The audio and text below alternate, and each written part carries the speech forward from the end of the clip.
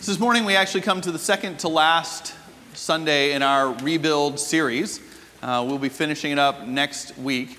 This is not a Bible study of the book of Nehemiah, but rather it's using parts of Nehemiah, specifically the earlier parts of Nehemiah, to understand how the call of God comes upon each and every one of us to be a part of rebuilding our lives, rebuilding our world, rebuilding our relationships. And that call comes in the midst of great disruption. It comes in the midst of great difficulty. It comes in the midst of times like we find ourselves now. Today, as we said, is also Pledge Sunday.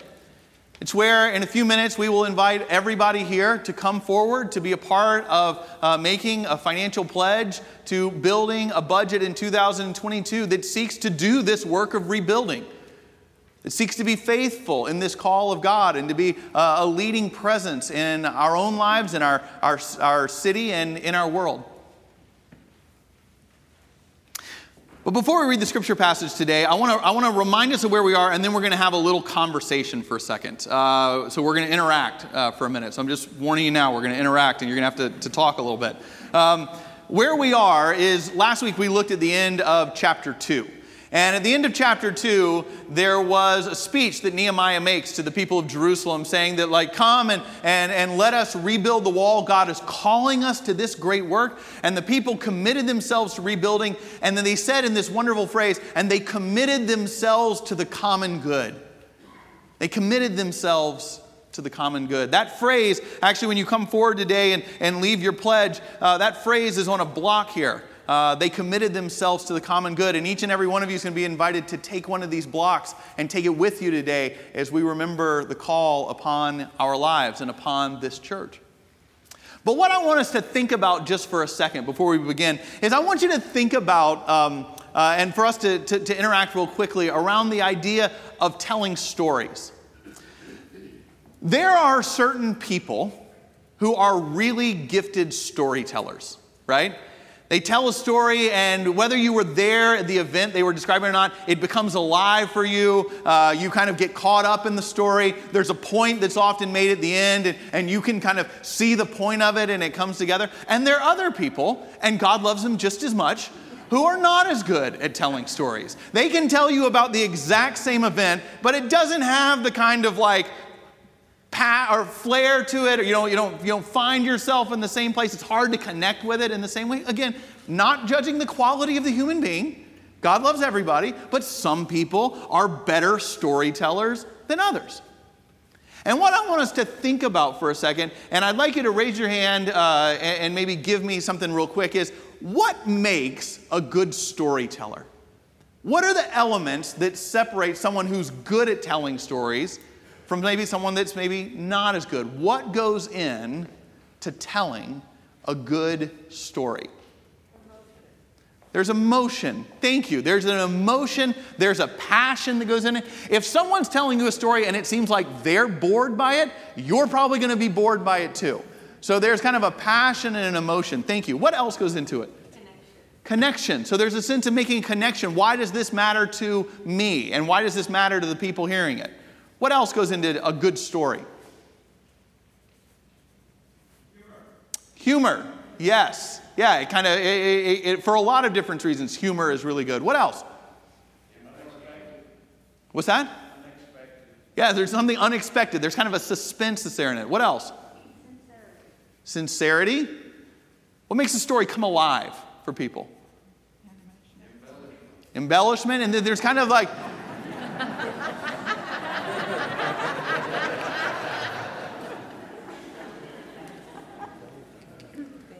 fish was that big, right? And in these things, there are details. There's things that allow the story in that you can picture it and see it, right? But when you're kind of telling these stories, when you're telling this, having details, no matter how accurate they may be, right? What's the danger in kind of using those details? What's the danger of that you can make a story not as effective when you're trying to make it come alive in those ways? You can give too much, right? Like there's a way that you can tell a story that allows people to come alive. They see something, they hear something, they can picture themselves there because you tell it in a way with a particular kind of set of details that allow it to come alive. But a story can also bog down quickly if you give too many details, or you give it the wrong embellishment, or you kind of lose people in things that are just going, why is that important? And you're going, I don't know. I'm just kind of giving you all the information that I've got about the story. There's an art to that. There's a tension that's there in what we share and how we share it and when we don't. Now, there's a way that you could read the Bible, and I'm not saying this is right, but there's a way you could read the Bible and parts of it can come alive more than others, right? Parts of it seem to almost be better at telling stories than others because of this tension of how much detail but what's too much. For example, when you read the story of David and Goliath, it comes alive to you. You can picture David in the armor and then taking it off and finding the stones and going down into the valley to fight Goliath and the armies that are there. Like it's told in a way that's so vivid. You can really put yourself there. Or when this parting of the Red Sea happens and Pharaoh's army is chasing after the Hebrew people and God frees them through the Red Sea and they're delivered to freedom on the other side. It's told in a way in the scriptures that it comes alive. There are other parts of the Bible where you could be sitting there going, do I really need to know all of this? Like, is it real? Right? Like the chapters of genealogy, right? So-and-so begat so-and-so, who begat so-and-so, who begat, you're like, I got it. Like, we got it, right? Or if you've ever read in Genesis when Noah is building the ark, that story is so vivid and the action keeps moving. And then all of a sudden when it comes to the actual dimensions of building the ark, God's like, all right, Noah, get out your measuring stick. And I want you to know that the ark needs to be a certain number of cubits wide. And so I want you to measure the number of cubits that are there. And when you've measured that, I want you to bring out the number of lumber and wood for that cubit. And when all that's measured out, I then want you to take your measuring stick, and it's supposed to be this many cubits long, and start measuring again what that is, and then bring out the lumber. And you're reading it going, I got it. It's a big boat. It's a really big boat. All of the animals got to fit in. It's starting to thunder. Can we keep this, moving along here? Chapter 3 of Nehemiah, which we're about to read, tends in the latter category. It tends in the category of a lot of details that you're going, do we really need all of this, right? Now, the chapter that we're about to read the first 4 verses of, and we're only going to read the first 4 verses, is one of the longest chapters in Nehemiah. Okay? And it's 32 verses, and it is a very detailed litany of the people who built the wall, their names, and what sections of the wall they worked on. There is nothing else in the whole chapter except a very detailed litany of who worked on the wall and what section they worked on. So we're just going to read the first 4 verses. Trust me, the other 28 work exactly the same way, okay? We're only going to read the first 4, both for time, and I got to be able to pronounce these, okay? Nehemiah chapter 3, verses 1 through 4. Then the high priest, Eliashib, set to work with his fellow priests and rebuilt the sheep gate. They consecrated it and set up its doors. They consecrated it as far as the Tower of the 100 and as far as the Tower of Hananel. And the men of Jericho built next to him. And next to them, Zakur, son of Imri, built. The sons of Hassanah built the fish gate. They laid its beams and set up its doors, its bolts, and its bars. Next to them, Meremoth, son of Uriah, son of Hakaz, made repairs. Next to them, Meshullam, son of Berechiah, son of Meshezabel, made repairs. Next to them, Zadok, son of Bana, made repairs. And so on, and so on, and so on. This is the word of the Lord. Thanks be to God. Let's pray together. Lord, we do ask that you would be with us today and that we would hear your gospel, your good news, and it would change us forever. We pray this in Jesus' name. Amen. Now, it's not that there's nothing interesting in chapter 3. Some interesting stuff that's there, right? There's a pretty exhaustive list of the number of people. It seems like there was a very good turnout among a diverse number of people who were there. There's some interesting parts about the fact that if you read the entire chapter, every gate and tower is mentioned in rebuilding, and they are mentioned in order. So Nehemiah was very meticulous of not just scattershot going this gate, this gate, this gate, but actually goes around in the order that the wall was built, marking who was there, marking what they were doing and how much they were, that's kind of interesting. There's some interesting parts about the language that says that there are certain parts of the wall that have to be rebuilt, and there are certain parts of the wall that just have to be repaired, which is interesting. If you look at it, the northern parts of the wall had to be completely rebuilt, while the southern parts of the wall had to more be repaired. Historians think that means when the Babylonians invaded and conquered Jerusalem, they breached the wall on the northern side, and they were already in the city when they conquered it, so they didn't need to destroy the southern wall. That's kind of an interesting factoid. But there is a part of reading this where you're going, seriously, do I really need to know who put the bolts on the gates of the sheep gate and who was working next to them? And then on the fish gate, who put the hinges on the door of the gate that is there? Do we really need 32 verses of this? The first 2 chapters of Nehemiah is told in a way that the action just keeps happening and moving, and then it just completely changes when we get into chapter 3. But I want us to all be aware of something today. When we come to these sections of scriptures, it's important to realize that they are told in this way for a reason. The genealogies are there for a reason. It's important for us to understand what that reason is. And it's not that Nehemiah went from being a really good storyteller in chapters 1 and 2 to just being a bad storyteller in chapter 3, where you're going like, please, I don't need the details.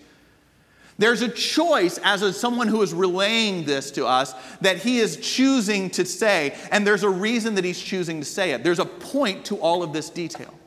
And I believe that the point is this, and it is a critical point for all of us to be aware of as we come here today. Everybody present had something different that they could offer, but everybody's offering made a difference. Everybody there had something different that they could offer, but everybody's offering made a difference. You see, there's a choice of how Nehemiah has the wall built. It wasn't like common in the ancient world, if you were going to build something, to just say, everybody show up and do what you can. Structures at that time are built like structures are today, where there are experts who lead it and guide it. That was the normal way it happened.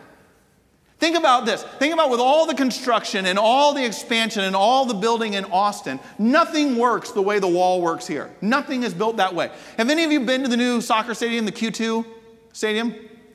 A few people? Yeah, okay. I haven't been there yet either. I hear, it's supposed to be amazing. The Austin FC playing there. The U.S. women's national team has played there. The U.S. men's national team is playing there this week. But when Austin was awarded the MLS team to come play here, they didn't sit there and go, all right, Austin, all 2 million of you on this day show up with a brick, and we're all just going to kind of slap this thing together and build a soccer stadium, right? It didn't work that way. There were world-renowned architects that bid to draw up the Q2 stadium. There were construction companies that built. This is what they do. They are experts in this. The workers and craftsmen who built it put it all together. And then what we do is not build it, that after they're finished, we go in and critique it. We go in and go, oh, I love this part, but the parking, whoa, why didn't anybody think of that, right? And it's like, then we kind of go, I like this and I don't like this. But we don't actually actively participate in the rebuilding. That's how a wall would normally be built. Nehemiah made a choice. Remember, part of why the wall is rebuilt better than it was before is because Nehemiah goes to the king of Babylon, King Artaxerxes, and says, can I have materials from your forest to rebuild the wall? And the king says yes. But what's important in Scripture at times is what's not there, what's not said. What normally Nehemiah would have done is say, and can I have 25 of your most expert craftsmen for 6 months to come lead the construction? And he doesn't say that. King Artaxerxes had all kinds of people from around the world that were experts at doing this. Nothing that Nehemiah asked for was said no. Nehemiah does not ask for that. And I think what he's trying to do in telling us about how the wall is built is that there's a different way that the people of God build. And it's not for just a select few to do the work. but it's something we all are empowered to do together. That what you bring, what I bring, what the person next to you brings is something different. Everybody brings a different offering, but everybody's offering matters. And it's important. It's critical. I was reading recently about the importance of this when we think about what is going on in the church in this country. And this article was talking about the difference in what's taking place with certain aspects of the Reformation and what's been lost. The Reformation, when the Protestant and Catholic churches in Europe about 500 years ago split. And in that Reformation, there were certain tenets of the Reformation that they said, we need to get back to this. We need to get back to it being about Scripture. That Scripture, not tradition, is what guides and shapes the church. We need to get back to an economy of grace rather than an economy of deserving and earning salvation or what you get. There are these hallmarks that are still the hallmarks of healthy churches today. But it said there's other parts of the Reformation that we have not done well. And one of the things that we have not done as well as the church is what's called the priesthood of all believers. That the church isn't just kind of done for a few people to be doing the work, but it's done for everybody to come, everybody empowered to do the ministry, to do the call of what they're supposed to do. I'm certain that if Nehemiah had a bunch of builders, expert craftsmen from Babylon who had shown up, the wall would have been more uniform and probably more aesthetically pleasing. I think the wall that was rebuilt looked a little bit more like a patchwork quilt. And that's actually the beauty and the power of it. Think about all the people that were there. There were generations that did this together. Grandparents brought their grandchildren. And they weren't able to carry huge amounts of stone. Maybe these children are maybe able to carry one stone or one brick. But what was important is they went with their grandparents and did that work together. They all contributed something. There were people that were master builders that were there. If you go through the 32 verses, there are builders who are there that were so good at what they do that they built large sections of the wall and supervised other people doing it. But then you also have, as you see here, priests and other pin pushers like me that are not all that into DIY. And yet it's not that we were exempt. It's not that we just sort of paid someone else to do it. It's that we went to and then we kind of put a few bricks up there and maybe they were a little wonky and maybe the mortar wasn't just right. But the point is we were working right next to the builders who were doing the larger sections. There were wealthier people there who were able to build whole towers, who were able to build the biggest parts and employ other people to do it. And thank goodness they were there. But there were other folks that for them tithing or extravagant generosity meant they could bring one stone, or they could do 1 yard of wall, or they could do 5 yards of wall, or they could do one hinge on the fish gate on the lock of the door. But what good is a 20-foot wall if the doors don't lock? Everybody can do something different. Everyone offers something different, but everyone's offering is critical.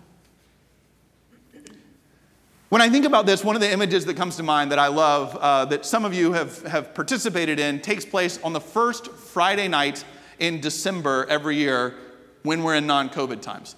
The photo I'm going to bring up here is of the last time this took place in 2019. The first Friday night in December, Beth and myself host the elders and the staff of this church for a Christmas party. And the elders and the staff are able to bring significant others if they want to. And so we normally have between 70 and 80 individuals crammed in our house. Probably like me, when you see this, it's just like the COVID alarms going off of what life was like before that. But we would just sort of everybody get together. Our house isn't designed for 70 to 80 people. And it's just great. We're just kind of in there together and people are just getting to hang out and be together and it's fun. But one of the elements that makes that night work the way it does is everyone brings a dish. Everyone there has to sign up and show up with something. They have to bring either a salad or appetizer. They have to sign up and bring a side, or they sign up and bring a dessert. And what we have to do is we have to take our dining table and we spread it out as far as it'll go. And you know those like leaves that you put in to make it bigger? It's the one time a year we pull them out. We put all the leaves on the table we can. We cover it with a tablecloth. It's as big as it can be. And every time someone comes in, they put a dish on the table. And the dishes are different sizes and the different dishes were cooked a certain way. And some of them have this ingredient and some of them are that. And there's Caesar salad and fruit salad and garden salad and, all these different kinds of desserts. And it's all there on this table together.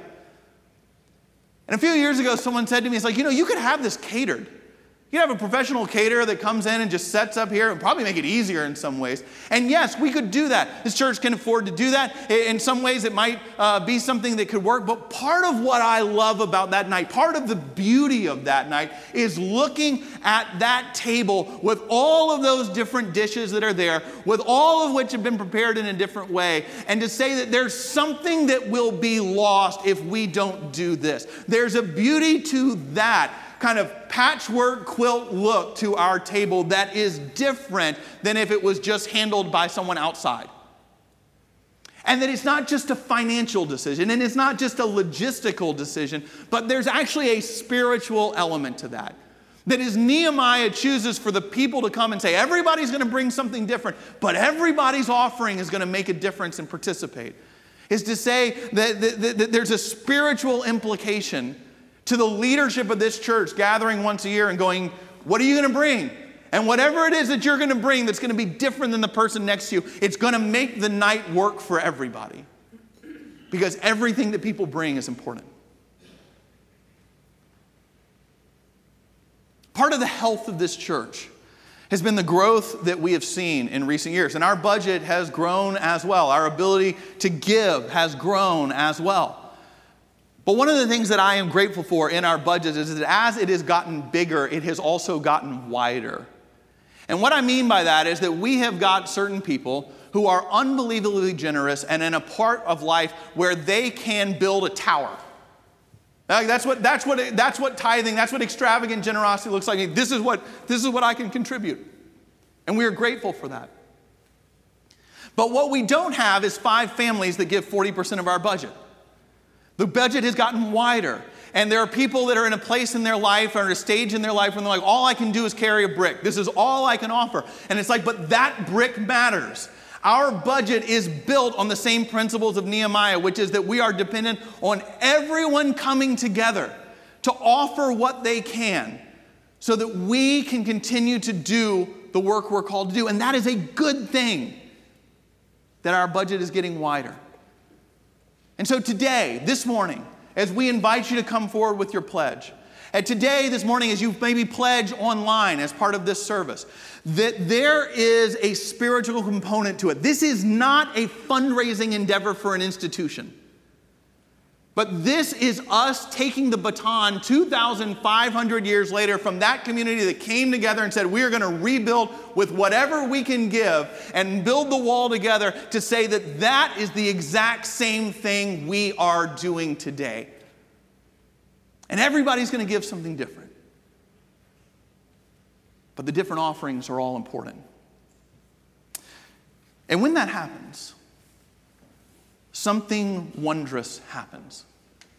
Something wondrous happens that should change how we live, but also change how we speak, how we talk, how we phrase things. I hear people say all the time, oh, the church where I go does this. The church where I go does that. No. You are the church. It happens because of you. Oh, the church where I'm going is growing, and in the midst of churches that are in a time of decline, our church has been growing, and it's engaging people, many of whom were not part of a church before coming. That's true, but it's not the church that you go to that does it. You are doing it. You are making it happen. You are setting up the kind of community and living in a way and praying in a way that others want to come be a part of it. We do it together, all in our different ways, but you make it happen. When we talk about lives growing in discipleship and the explosion of our small group ministry and Bible studies and prayer ministries, all of which is happening, it's not the church that you go to that does that. You do that. You make that happen. And lives are being changed as we move from a culture of loneliness and isolation to knowing who we're walking with. You do that work. And when we talk about outreach in the community, whether it's a drive for homeless friends and brothers and sisters to come to our campus and to receive services or a vaccine, or when we do the ministry that we did with medical debt being forgiven for thousands of families living at or below the poverty line all throughout Austin and Central Texas, it's not the church you're going to that does that. You did that. You made that happen. All of us coming together were a part of the miracle of people receiving a letter that going, this debt that has defined your life, it no longer exists. And we did that together. And the call before us is today is this: let's do it again. Let's do it again in the months and in the year ahead. Let's do it again together, all of us bringing what we have, so that we can lead in the effort together of rebuilding our lives, of rebuilding our relationships, of rebuilding our world. That call is upon us, and today is an essential day for that call to move towards a reality. Let's do it again. Amen? Amen. Amen. Let's pray. Lord, lead us, guide us as your people. And we lift this prayer up this day. In Jesus' name, amen.